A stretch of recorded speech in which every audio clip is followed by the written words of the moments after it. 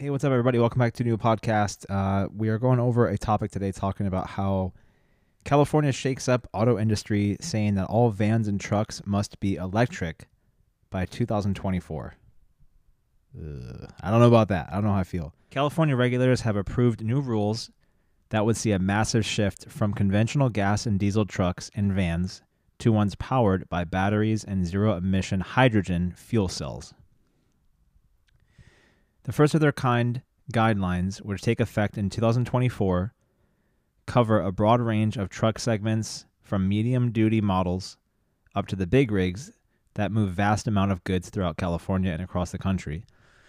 Current guidelines from the California Air Resources Board already press manufacturers to add electric and hydrogen trucks to light-duty segments. California's push to reduce truck emissions could lead to some major changes in traditionally staid automotive industry. Among other things, it could encourage the emergence of new competitors such as Nikola Motors, which is producing an array of hydrogen-powered heavy-duty trucks, and Detroit-based startup called Rivian, which has a contract right now to produce over 100,000 all-electric delivery vans, all for Amazon. I've actually heard of Rivian before. They have trucks that are coming out soon, which are pretty cool. I did a podcast on their trucks a while ago, but they're going to do delivery vans for Amazon, which I get it. I think that's a good thing. California is once again leading the nation in the fight to make our air cleaner, becoming the first place in the world to mandate zero-emissions trucks by 2045. Governor Gavin Newsom said in a Thursday statement, communities and children of color are often forced to breathe our most polluted air, and today's vote moves us closer towards a healthier future for all of our kids. California has long passed auto and truck manufacturers to reduce emissions. The state has considerable sway, not only because of the size, but also because of the waiver enacted under the Federal Clean Air Act. Under guidelines approved Thursday, at least 40% of the tractor-trailers sold in California would have to be powered by some sort of zero-emissions technology by 2024.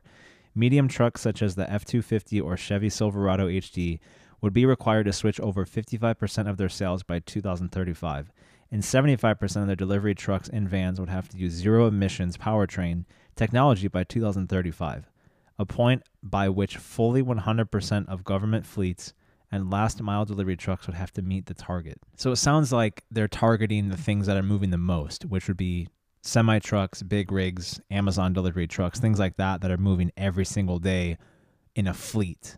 Obviously, there's cars moving in traffic, but since we're working from home right now, maybe it's not a big deal. But at the same time, like when you drive into LA from San Diego, Orange County, like you can see the smog. So I get it why California, I can't believe I'm agreeing with that, but I get it. I understand. Actually, I guess I can believe it. I think it's a good cause to an extent. I don't know about 100% of them, but some. During a hearing, regulators received mixed feedback on their proposals, with clean air advocates arguing that such a shift is critical in addressing the state's endemic air pollution problems, as well as a broader climate change concern. That was echoed by CARB Chair Mary Nichols, who said, "It's the only way we think we can make our significant progress on the most stubborn air pollution problems we have." Industry officials were far more skeptical. Jed Mendel, president of the Truck and Engine Manufacturers Association, warned that there was a variety of reasons why hydrogen and electric trucks aren't the answer. They cost more than the traditional fuel trucks because there's no charging infrastructure and developing one is very expensive. That is changing rapidly, however, countered Andy Schwartz, a policy advisor for Tesla, who said charging infrastructure can and will be built. On Friday, Electrify America announced that it had completed a network of chargers spanning the first of 2 cross-country routes it expects to power up this year alone, this one running 2,700 miles and passing through 11 states. EA, which was built by Volkswagen using $2 billion in funds included in its settlement of its diesel emissions scandal, is planning more than 10,000 public charging stations across the country, with competitors such as ChargePoint and EvoGo laying out similar plans.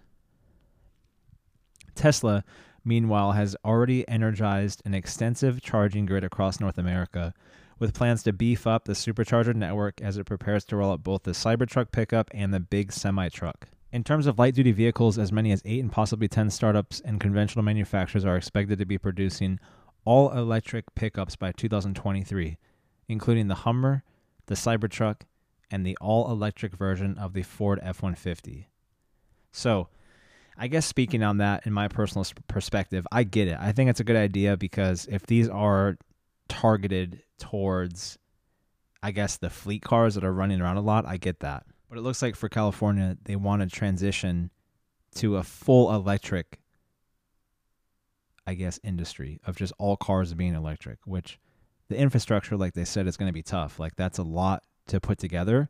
But at the same time, like, I'm sure it's going to be great for the earth, like not having all those exhaust fumes in the world, or at least in California, because LA is rough. LA is pretty bad. Like, the first time I went there, I didn't understand it, and then I saw the air, and you can see the smog layer of how much pollution there really is.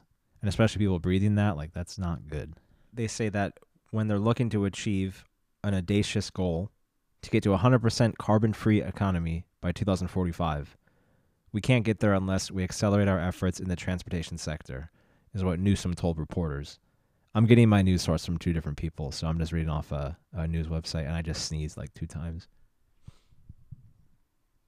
In the next 15 years, we will eliminate in the state of California the sales of internal combustion engines.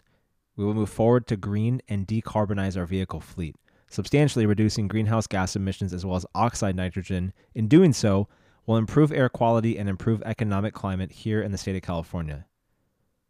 The governor argued that this would help the state's economy, citing the fact that electric vehicles are some of the state's largest exports and arguing that expanding this industry would create jobs. He praised some automakers but said that others were not on board with California's plans. So I bet that some of the manufacturers are out there are like, dude, hell no, we're not doing that. That's going to be too much work for us. But some of them are going to capitalize on it, and new companies are going to capitalize on it, and I think that it's a great thing for California to do. But now, sure, you can go read 800 more things about this and look at it online, and my perspective is that there's car enthusiasts like us, whoever's watching this video right now, you're probably into cars, that you understand that having a straight-piped E90 M3 with a V8 is awesome, and I love that. Or having a straight pipe set up on a GT3 RS sounds like a freaking cup car. Or having a Murcielago LP670 with an exhaust is the best thing in the world, and I think so too. But definitely having an awareness on the effect at scale of what these semi-trucks are doing, what these cars are doing all over California when you're spending so much time in traffic, how much they emit from the engine, and I get that. I think that helping the planet is a good idea. But at the same time, it's like, dude, I want to have a car that sounds scary, it sounds insane, and there's an argument between it where some people are like, no, there's no reason for it. I don't want that. But maybe it's people who don't understand the perspective, and same with the outlook from people who are trying to push this law to pass, that they don't get the car enthusiast side of us, like people like us who want to have a loud car or an enthusiast car like that. So I don't know. It's hard to say. I just read this article a couple days ago, and I wasn't too sure on it. This is the first time I've really talked about it on the podcast, and I want to know, let me know below. What are your opinions on this whole thing? Let me know your thoughts. What do you think about California going to 100% electric? And how are they going to regulate that for people who have gas-powered cars? They're not just going to stop driving their gas-powered car. Like, that would be punishment. That's not fair. This is how it's been for a long time, but yeah, let me know what you guys think. Comment below. I'm curious to hear your opinion on it. I'm sure there's a lot of different people who have different outlooks, and I'm curious to learn more. So if you can, thumbs up the video, subscribe. I'll see you next time. Peace.